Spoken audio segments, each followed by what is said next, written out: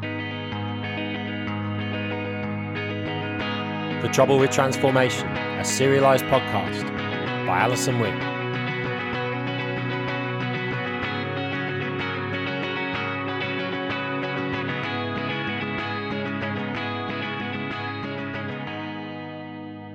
In the desert, not long after the green gives way to orange, where the shimmer meets the sand, there rests a concrete cave of wonders. Within its walls dwells a resourceful conjurer who harnesses the power of earth, wind, lightning, and sea, and wields them as his own. People say he has dedicated his life to mastering the powers that derive from nature, and has conquered them all but one. His weakness, that which extends mastery over him, is the power of fatherhood, the power of parental love. His daughter is the princess of his world, and to protect her, he would unleash the energy at the centre of a cyclone at her enemies. To his mind, she could want for nothing in the world of magic and extraordinary creations he had fostered. But the missing ingredient she craved was just out of reach: the experience of normality.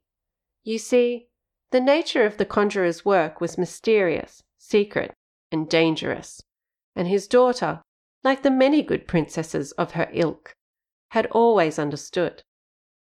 But she yearned for a memory she could hold on to, an event that she would recall in 20 years' time, that would make a special, yet very quintessential, childhood experience.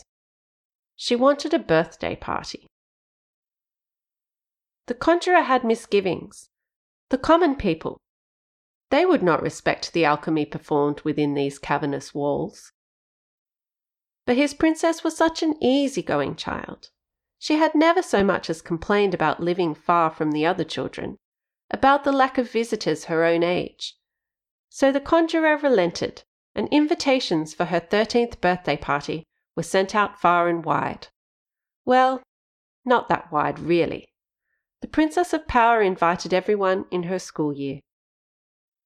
So it followed that the weapon-making boy and the Spice Girl should attend. It was their first outing together, just the two of them.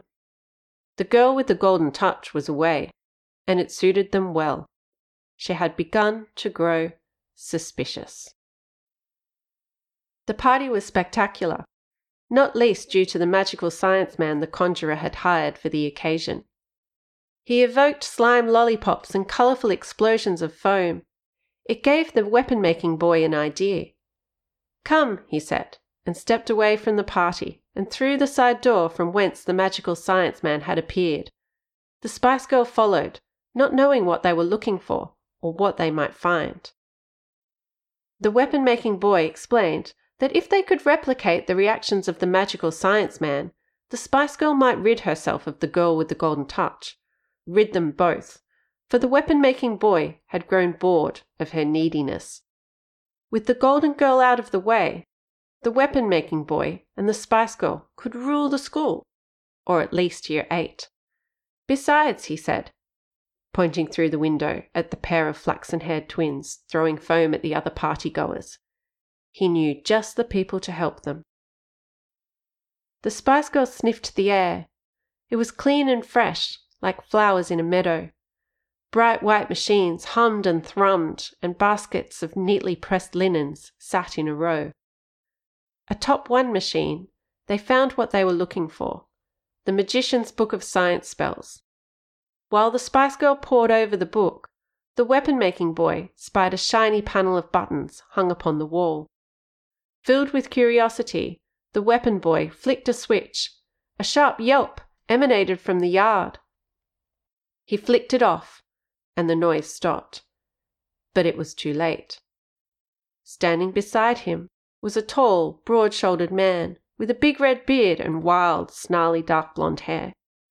He had summoned the conjurer.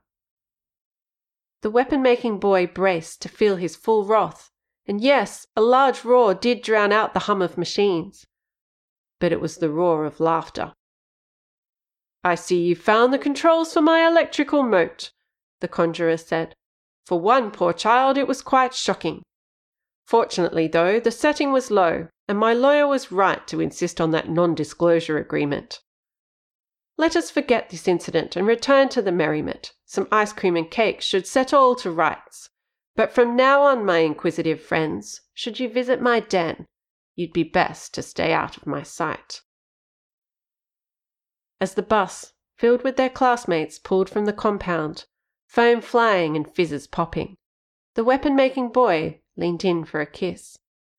The Spice Girl hesitated only a moment before obliging.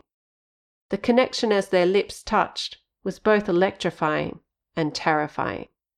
The road she was on, it felt oh so very wrong. But she was so far down now, there seemed no hope for turning around.